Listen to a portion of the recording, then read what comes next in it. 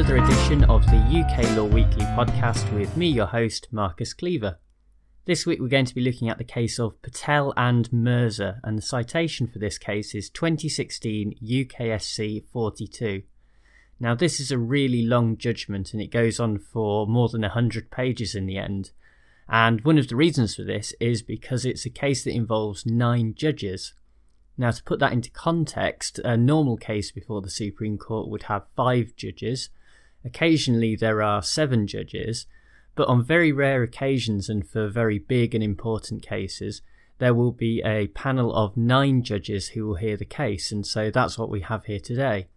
So you might be expecting at this point that it's going to be a really complicated case and it's going to be difficult to understand, but in fact the problem is very simple indeed. We've got 2 men here, Mr. Patel and Mr. Mirza, and neither of them are really goodies or baddies in this case. To be honest, they're probably sort of both quite contemptible human beings and their conduct is not something that's to be admired. Mr. Mirza was basically an insider who had some knowledge of certain bank and investment from the government that could potentially come forward from an informant who he knew. Mr. Patel became aware of this and basically wanted in on the action, so he paid Mr. Mirza £620,000 to place bets on the bank's share price and therefore make a lot of money when the announcement inevitably came.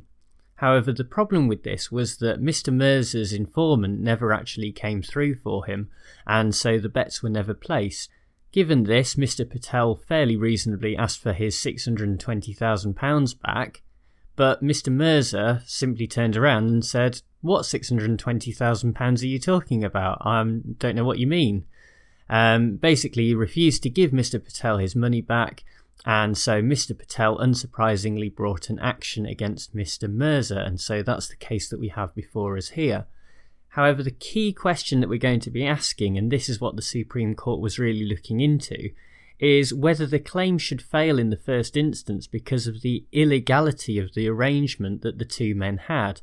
In other words, because Mr. Patel was paying Mr. Mirza to do something that was illegal, it's not fair that Mr. Patel is able to benefit from this illegality, and that's one of the key principles of English law that was being examined in this particular instance, hence the reason for having 9 judges.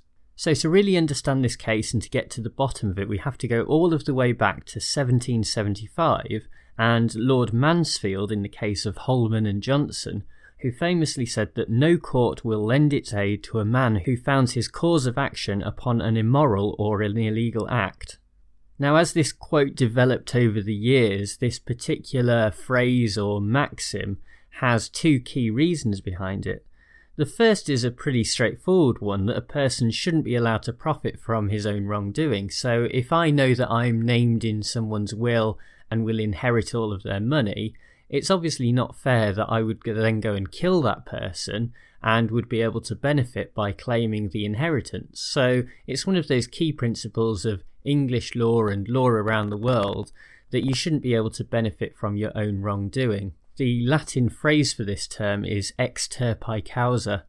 The second principle is relatively similar in the sense that if someone was to benefit from their own illegality or their illegal conduct or behaviour, then this would completely defeat the purpose of the legal system, and how would the courts actually be able to act in such a case?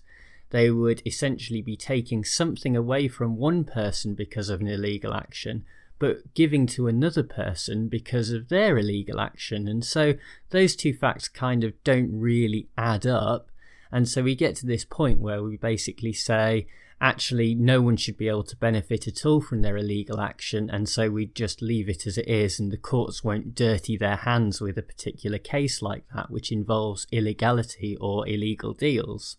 In particular, within the modern context, the main focus for this rule is a case called Tinsley and Milligan from 1994, and this sets up the reliance test. The reliance test basically bars any claimant if they rely on illegality in order to bring a claim. And this is obviously what we have in this case, where Mr. Patel is relying on illegality to bring a claim against Mr. Mirza. However, this ruling in Tinsley and Milligan has been widely criticised, and so this is what the Supreme Court took the opportunity to examine here, and eventually decided that Tinsley and Milligan was no longer good law and should be overruled. I guess the question at this stage then is, if we've got these good policy reasons for why an illegality or an illegal action should not be allowed to found a claim, then why should the reliance test that we have in Tinsley and Milligan be overruled by the Supreme Court? Now, to get to the bottom of this, we have to go across the Atlantic Ocean all of the way to Canada, where the case of Hall and Herbert from 1993 basically establishes a particular test that allows us to examine illegal claims and to apply certain rules to them in such a way that we can know whether the court should involve themselves in illegal claims, or, as is the standard rule from the original case of Holman and Johnson in 1775, just leave them well alone. Basically, in such cases, the court has to consider three different factors. Firstly, we have to look at the actual illegality itself. Why is this particular conduct illegal? And if we do not involve ourselves, or if the courts do refuse to hold up a claim, what was the purpose of that, and will it actually detract from the illegal action in the future? Basically, we're looking behind the law in this situation to why the law was set up in the first place. The second thing that the courts have to consider is a question of public policy. What will be the effect if they refuse to look at a particular claim because of illegality? Will the refusal of the court discourage people from taking illegal action in the future, or will it in fact only have minimal impact on that particular case? The third consideration for the court, and the final consideration, is one of proportionality. Would the denial of a particular claim in a particular instance be a proportionate response to the illegality? In other words, are the courts using a sledgehammer to crack a nut, or are they acting in a fair and equitable manner when considering the illegality involved? In this particular case between Patel and Mirza, it was Lord Tolson who gave the lead judgment, and he started with this test that we have in Hall and Herbert from Canada, but he expanded on it a little bit more, and rather than applying a very strict rule-based approach as we see in Hall and Herbert, he expanded it to consider a wider range of factors as well. This could include things such as the seriousness of the illegality. So was it a blatantly fraudulent action, or was it a minor illegality? This is obviously going to be something that the courts will want to take into account. They also might want to consider, in a contract case such as this one, how central was the illegality to the particular contract. If you can imagine two businesses that are doing a very long deal, and perhaps the contract runs on for hundreds or thousands of pages, if only one clause of that contract is illegal, then it seems completely unfair to render the whole contract void simply because of one minor illegal clause within that contract. Another factor is whether the illegality was intentional. Maybe the court should take a strict liability approach and say that where there is illegality, we will refuse to hear the claim. But this doesn't seem to chime very well with a sense of justice, and if someone doesn't intentionally commit an illegal act, then it seems unfair that they should be punished for that, especially in a disproportionate manner. Also, and finally, where both parties are acting illegally, there may actually be a disparity in terms of how much illegality there is. In other words, one party may be acting illegally, but only in a very minor sense of the word, whereas another party may be completely culpable and guilty of a very serious illegal action. In such a case, is it fair to really punish the party that has only done a small amount of minor illegal conduct? Or should the parties be punished proportionally? Or should the illegality be forgotten about altogether? Again, this is another factor that Lord Tolson raised, and is a factor that courts should consider when thinking about this principle of actions founded upon illegality. Given all of these rules and factors, the Supreme Court did in the end decide unanimously that Mr. Patel should be paid back the £620,000 by Mr. Mirza, and this was taking into account all of the factors that we have just mentioned. However, this unanimous judgment is perhaps a bit of a misnomer, and if we look more carefully at the judgment, we can see that there wasn't necessarily a unanimous agreement as to the rules and the factors that should be involved when making a decision. One of the key things that the judges did agree on, if we go for that before looking at the disagreement, is the idea of restitution. And this is probably one of the main reasons why Mr. Patel won the case in the end. The court basically decided that if Mr. Patel was paid back the £620,000 that he originally paid to Mr. Mirza, this would restore the parties back to their original position, and it would almost be as if the illegality had never happened. And this is obviously not ideal because there was a serious degree of illegality involving fraud, etc., that was involved in this case. But this seems quite a simple way out for the Supreme Court in this particular instance, and allows them to sort of do a sense of justice and to try and avoid the illegal behaviour entirely. If an action was to be brought by the Crown Prosecution Service in criminal law, for example, then that would be another case entirely, and there would be a different range of factors that would be involved. But for civil purposes, where we're just looking at the conduct of the two parties, and in particular this area of contract law, then we can see that perhaps proportionately restoring the parties back to their original position is quite an ideal situation to end up at. It's certainly difficult to say what the situation would have been if the investment had gone ahead and, say for example, Mr. Mirza had either won money on the transaction or perhaps had even lost money on the transaction. Where would Mr. Patel then stand in relation to his original £620,000? Surely the court wouldn't allow him to actively benefit from his illegality, and so he wouldn't perhaps be allowed the £620,000 plus the profit.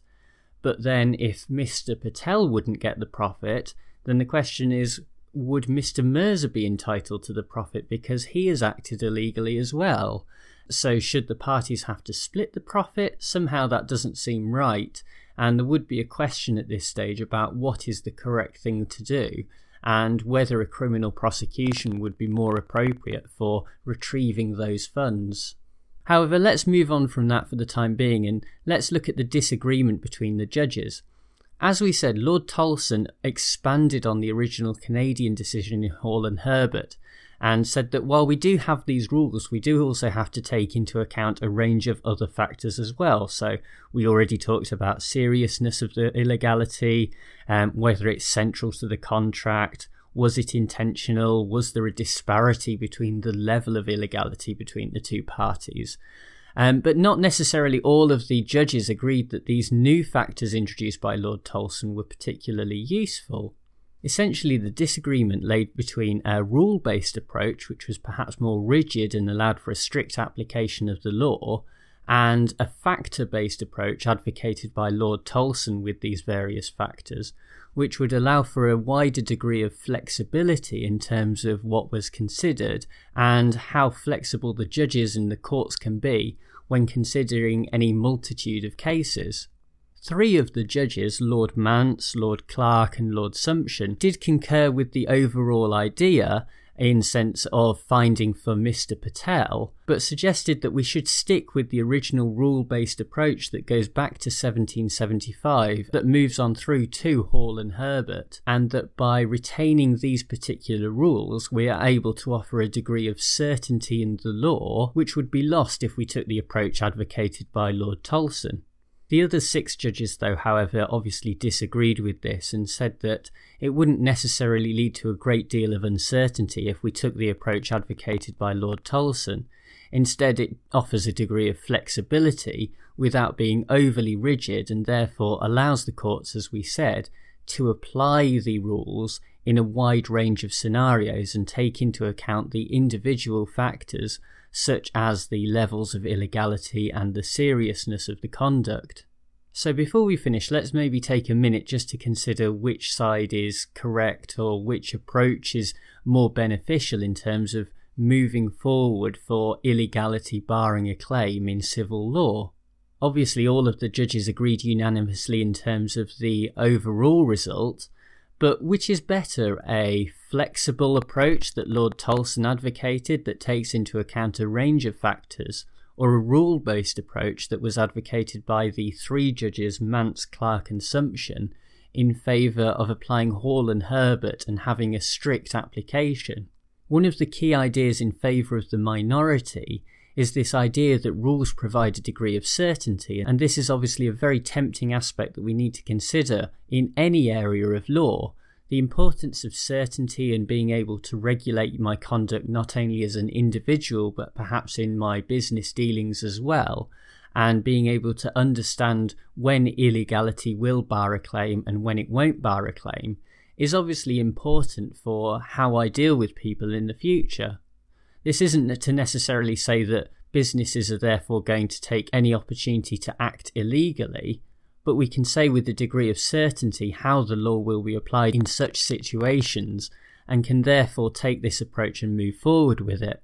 However, the question I would have, and this was something that was raised by Lord Kerr, who supported Lord Tolson, was whether a factor-based approach really loses any sense of certainty in the law. Clearly, the fact that we have got to this point in cases like Patel and Mirza are coming before the Supreme Court show that a rule-based approach that we saw in Hall and Herbert from 1993 isn't working, because if the rules were really creating certainty, there would be no need for this question to actually get to the Supreme Court in the first place. Instead, Law Kerr basically suggests that the factor-based approach put forward by Lord Tolson creates a more steady ground and allows a consideration of a wider range of things when actually discussing and debating and coming to a conclusion about a case.